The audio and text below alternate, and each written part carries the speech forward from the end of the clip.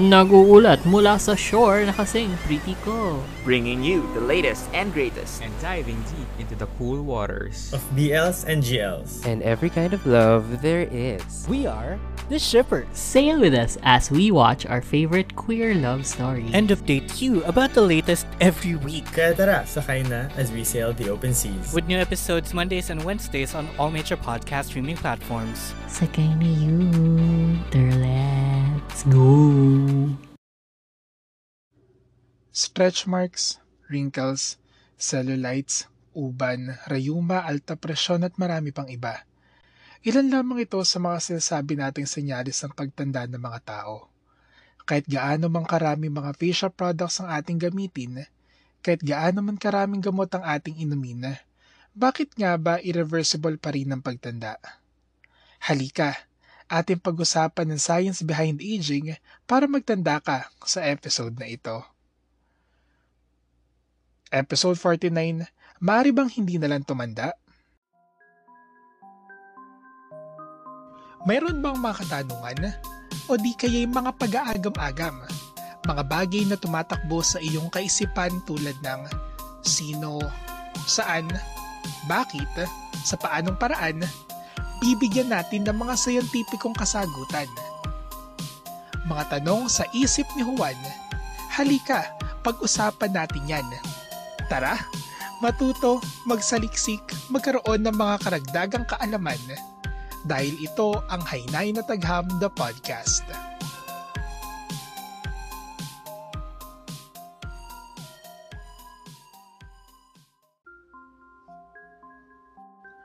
Isang magandang buhay mga kabayo. Welcome to another episode of Hainay na Tagham the Podcast Year 2. Another week, another episode, another housekeeping reminder lang muli para sa lahat.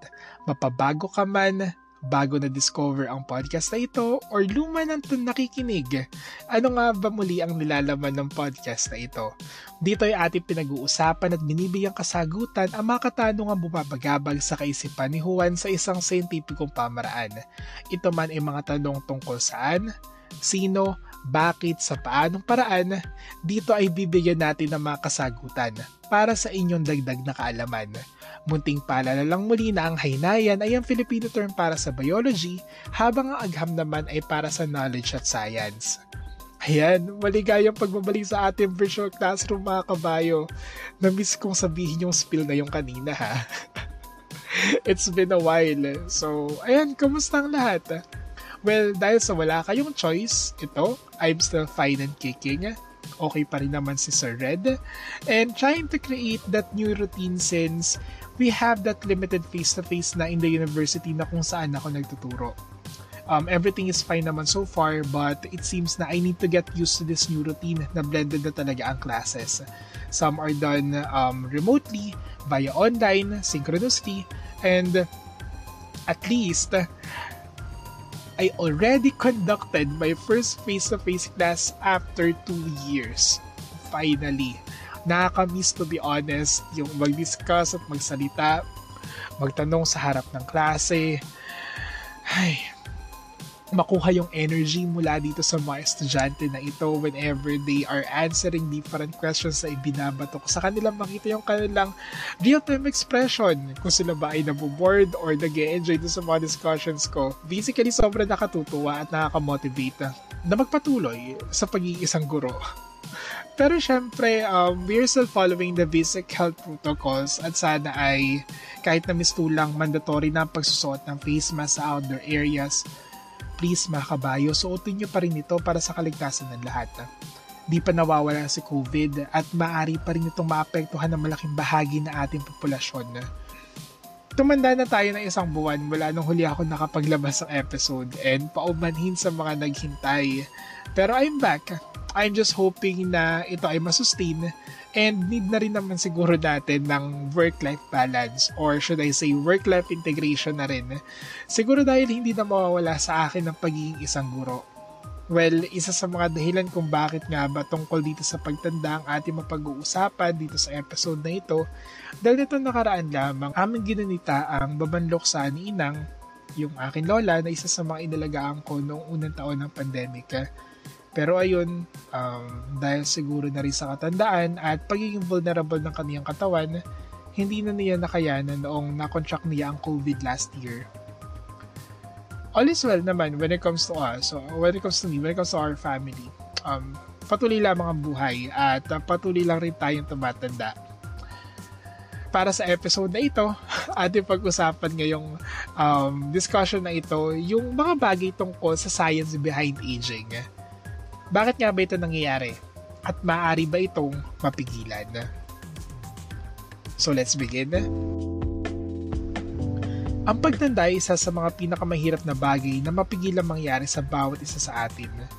If you're still unaware of this, aging is an inevitable part of our lives. Kung ating tutuusin ng pagtanda ay kabahagi na ng buhay ng bawat isa sa atin. Sa bawat segundo, minuto, oras, araw, linggo, buwan, taon, dekada o kung gaano mo man kahabang sukatin ng mga panahon na ito, ang pagtanda ay nangyayari sa atin. At kahit nga ngayon pinakikinggan mo ang episode na ito, tumatanda ka ng ilang segundo at ilang minuto kapag natapos na natin ang usapan na ito. We somewhat know intuitively kung ano nga ba ang aging. Para sa ilan, ito ay ang growing up. Para sa iba naman, ito ay ang growing old. Pero let me adopt this definition mula sa Britannica. That aging is the sequential or progressive change in an organism that leads to an increased risk of debility, disease, and death. Ang aging rin ay parte ng maraming progressive physiological changes sa isang organismo na nagdudulot ng tinatawag natin senescence o yung pagbaba ng kakayanan ng katawan na makapag-adapt sa iba't ibang klaseng stress na nakakapekto sa cells, tissues at organs nito. Kaya kung ating hihimayin, ito ay ang nagiging dahilan kung bakit nararating na ating katawan ang pagkakataon na lumalagpas na at lumalabas na ang iba't ibang mga sakit na nahihirapan na nitong kumpanihin ng kaniyang sarili. Ito ay nagsisimula once we reach our sexual maturity, and it will just go downhill from there, hanggang sa tuluyan na tayong mahirapang ma-maintain ang homeostasis o yung balance sa katawan natin at mauwi sa iba't ibang komplikasyon hanggang sa ating pagkamatay. Pero take note lang ha, nobody dies due to old age. Everybody dies of something. And in the case ng mga nakatatanda, they die dahil sa di na kinaya ng basic processes ng kanilang katawan na masustain pa ang buhay ng bawat isa sa kanila. Actually, aging can be categorized sa dalawang klase dahil sa dalawang factors. Nariyan ang intrinsic and extrinsic factors. Ang intrinsic factor ay ang genetically predetermined process na nangyayari naturally sa katawan natin, dulot ng ating nature. Ang bawat isa sa atin ay may predetermined lifespan dahil sa mga instructions na matatagpuan natin sa ating genetic makeup. Ang DNA, ito ay focus sa ating cells. Hence, ito rin ay alam natin as cellular aging. Sa bawat processes na nangyayari sa bawat isa sa kanila, sa pagtagal ng panahon at patuloy na cellular division, ito rin ay nagdudulot ng senescence. Pero ang haba nito ay naapektuhan rin ng second type known naman as the extrinsic factor for aging na resulta ng iba't ibang mga bagay na nasa ating nurture. Tulad na lamang ng ating environment, UV radiation, lifestyle, kasama na rin yung stress and even pollution. Kilala rin itong sa extrinsic factors as the environmental aging. Itong mga bagay na ito ay nagdidikta sa kung gaano nito mapapabilis ang ating pagtanda o even yung mga epekto nito na mauuwi sa ating tuluyang pagkamatay. Recently, ang mga scientists ay nakita ng iba't ibang physiological traits na ang dahilan kung bakit nga ba tayo ay tumatanda. Nariyan ang suspetsya na dahil ito sa mga specific genes na nagta-turn on or off over time, causing aging. Nariyan rin ang dahil sa ating hormones, mula sa genetic changes hanggang sa alterations sa generative ability, sila ay nakakaapekto sa prosesong ito. Now, let's look at the different theories and hypotheses sa kung paano nga ba ito nangyayari. Unahin natin ang tinatawag na genetic theory of aging. Ang genetic theory of aging ay nakasentro sa ating genetic makeup. Tandaan, ang lahat ng mga organismo, pati tayo mga tao, ay mayroong genome na composed ng DNA o deoxyribonucleic acid sa loob ng ating katawan. Sila ay hindi loosely na matatagpuan dito, but rather sila ay nakakompact and organized into different chromosomes. Kung gagamit nga tayo ng analogy, ang sinulid ang DNA, while yung spool naman kung saan naka-organize ang sinulid, ito yung tinatawag natin na chromosome. Ang mga chromosomes na ito ay mayroong caps na matatagpuan sa dulo ng mga structures na ito. At sila ay importante para sa protection against sa errors ng replication during cell division. Itong mga caps na ito ay mga non-coding section ng DNA, or basically pasobra lamang sila. Pero kahit pasobra, nakitaan sila ng importansya. At itong mga ito ay tinatawag nating telomeres. Sa tuwing tayo nakakaroon ng growth and development, pagdating sa ating katawan, nangyayari dito yung mitosis at meiosis. Basically, parts of cell division. May natatanggal na segments mula sa telomeres na ito dahil hindi naman sila coding part ng ating DNA. Kaya basically, they are sacrificing themselves sa tuwing mayroong cell division. Dahil dito nababawasan paunti-unti ang segments sa mga telomeres. So, gaano nga ba sila ka-significant? Itong mga segments na ito ng DNA ang nagdidikta sa kung gaano kahaba or hanggang saan katagal ang lifespan ng isang cell dahil sa pagkakataong ma-maximize ito ang kaniyang length, cells will reach a crisis point and it will be prevented from dividing further. At sa huli, magdudulot ito ng pagkamatay ng cells o yung tinatawag natin na apoptosis. In the year 1960s, ang young researcher na si Leonard Hayflick was studying human fetal cells and napansin niya na after a while, ang mga human cells na ito just stopped dividing for about 50 divisions na inabot ng around 9 months.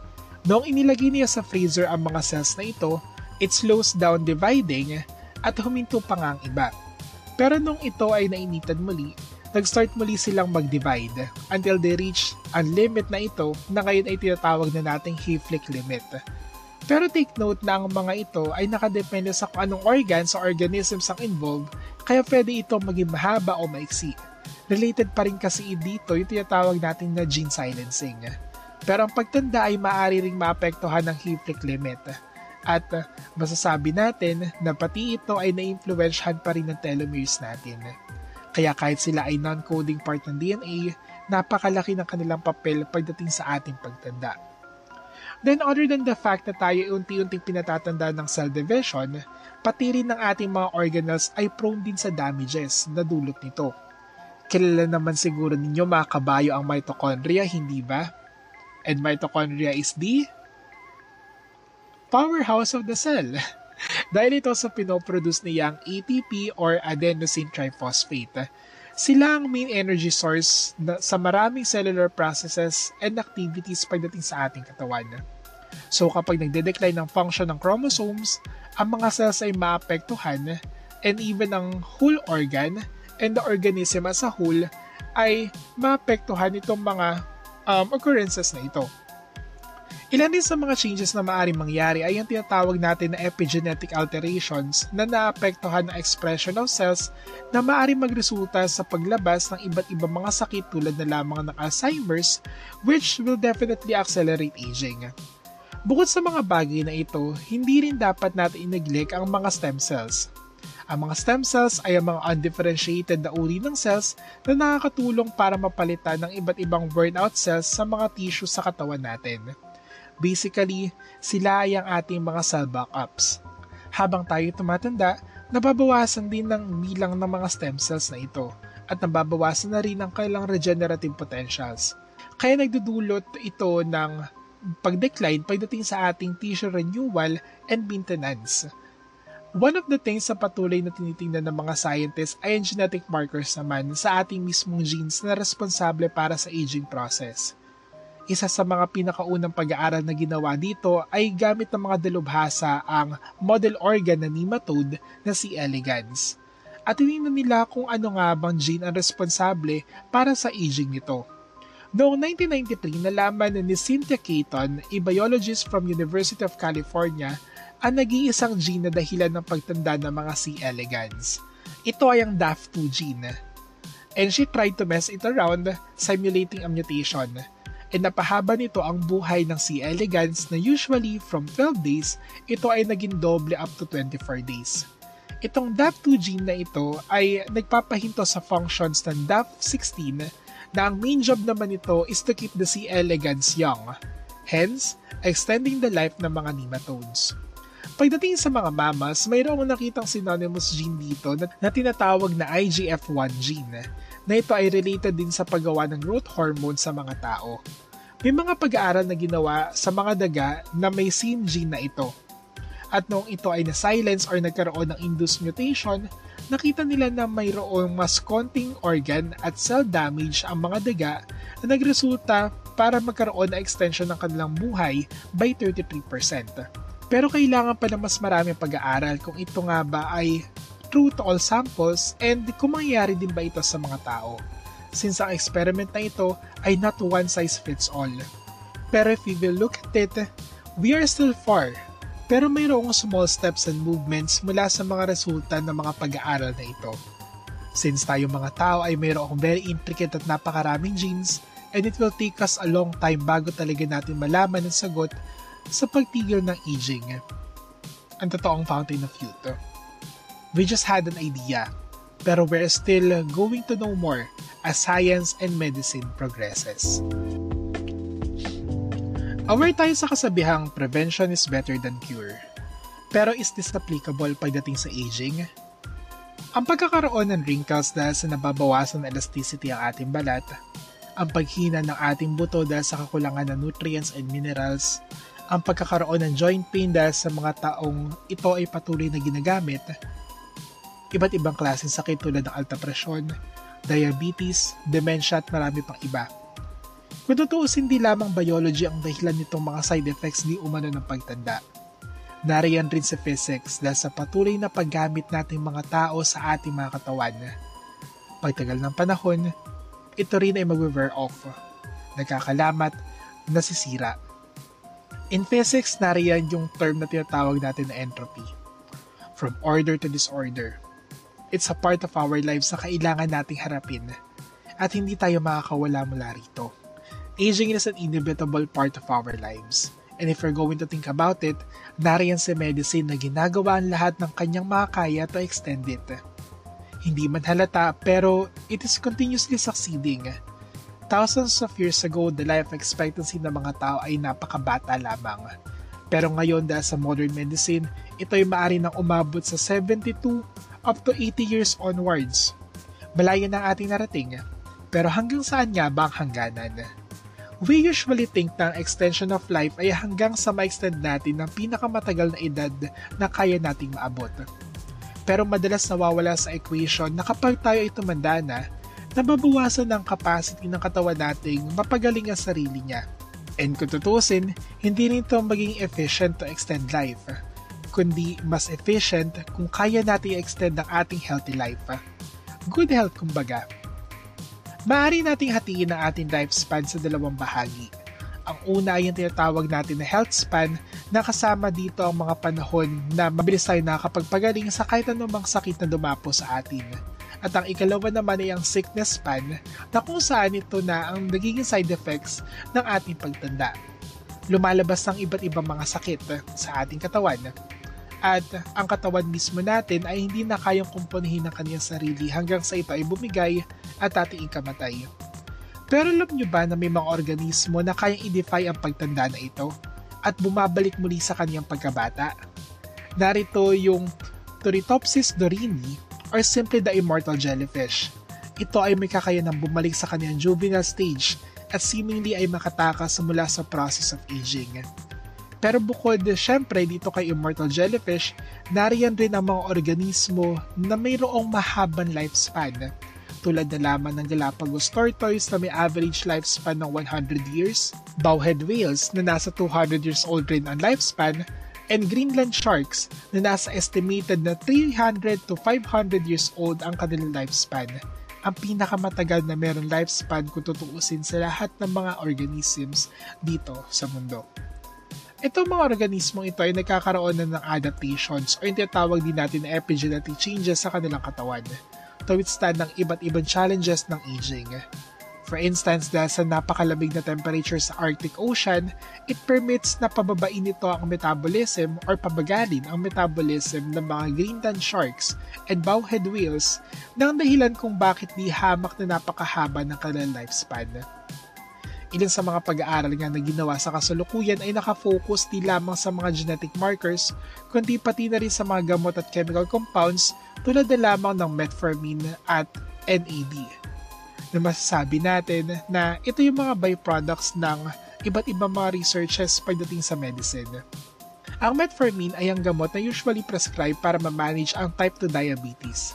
At nakitaan din ito ng posibleng gamit para madelay ang mga age-related diseases, thus increasing the health span ng buhay natin. Nir Bazilay, Director of the Institute of Aging Research at the Albert Einstein College of Medicine, is seeking approval from the US Food and Drug Administration for the first clinical trial ng metformin to treat aging. So, ibig sabihin ba nito gumamit na agad tayo ng metformin? Well, actually, nope. Maraming mga scientifico ang concern dito dahil sa ang metformin intake ay associated with higher risk of vitamin B deficiencies. At some studies suggest na ito ay maaari makapagresulta sa ilang cognitive dysfunction. Isang 2018 study nga ang nakitaan na ang metformin can reduce aerobic capacity and squash the benefits of exercise, something we know to help fight the effects of old age, adversing ang positive effects nito pagdating sa ating katawan. Metformin ay nagpapakita rin ng mixed results in its effects on aging depending on which model organisms ang ginamit, tulad na lamang ng rats, flies, or worms, or basically hindi consistent ang mga resulta pagdating dito. Kaya ito ay nag-raise ng pangamba sa supposed anti-aging capacities nito, lalo-lalo na kung ito nga ba ay applicable pagdating sa ating mga tao.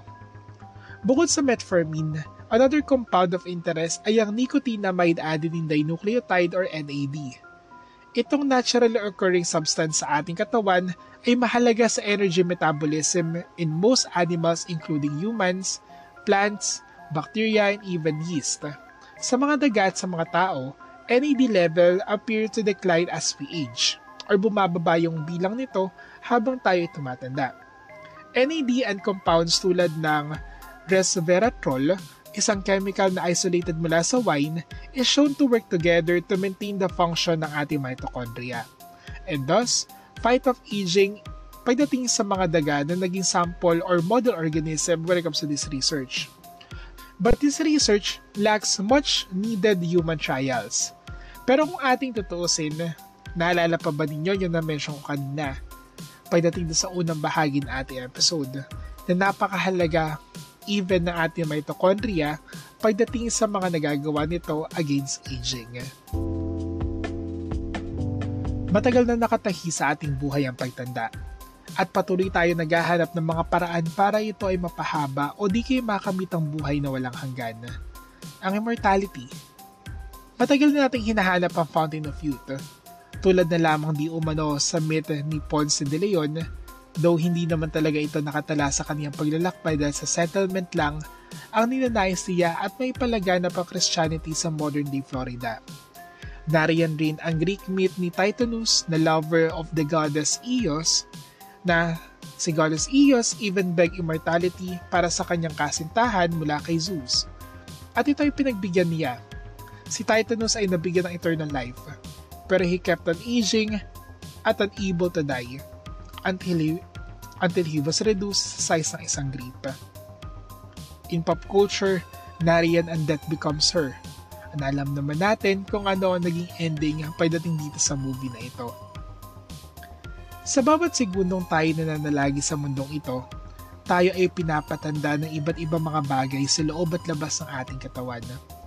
Mula sa oxygen na ating hinihinga, radiation, usok, iba't ibang contaminants sa ating kapaligiran, hanggang sa ating mga cells at even ng ating DNA at maging yung ating telomeres na matatagpuan dito, itong mga bagay na ito ang sanhi na ating pagtanda. At kapag ang mekanismo ng ating katawan ay hindi na kayang kumpunihin ng kaniyang sarili at ito ay tuluyan ng bumigay, ito na rin ang dahilan ng ating pagkamatay. Wala namang namamatay dahil talaga sa pagtanda, kundi dahil sa mga sakit at komplikasyon na dulot nito. Lahat tayo ay mayroong expiration dates. At minsan ang mga actions na ating ginagawa na kaugnay sa ating diet ang ilan sa mga maaari makapagpaiksi na ating buhay. Ikaw ba, kabayo? Gusto mo bang makamit ang mahabang buhay? Buhay na walang hanggan? Immortality? Or ikaw ba ay takot na tumanda? O mas takot kang mamatay? Well, pag-usapan natin yan and be part of the conversation and tag me sa socials ng Hainay na Tagham ha. Kung may gustong ibahagi o idagdag, go lang. Welcome na welcome yan. You can reach us on Twitter, Facebook and Instagram at Hainay na Tagham or send those messages through email. Baka gusto nyo ng collaborations or promotions with Sir Red, you can send them sa hainaynatagham@thebunkpage.com. Kung nagustuhan mo ang episode na ito, follow, subscribe, rate us 5 stars sa Spotify or kung saan ka mang platforms na nakikinig.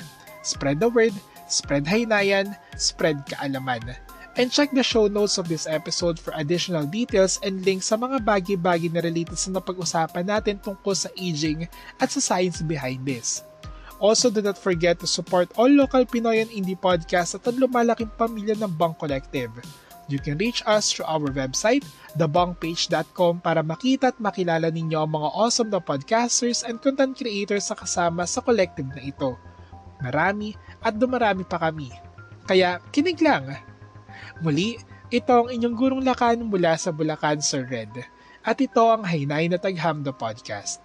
Matuto, magsaliksik, magkaroon ng mga karagdagang kaalaman. Hainayan, magpakailanman. Paalam!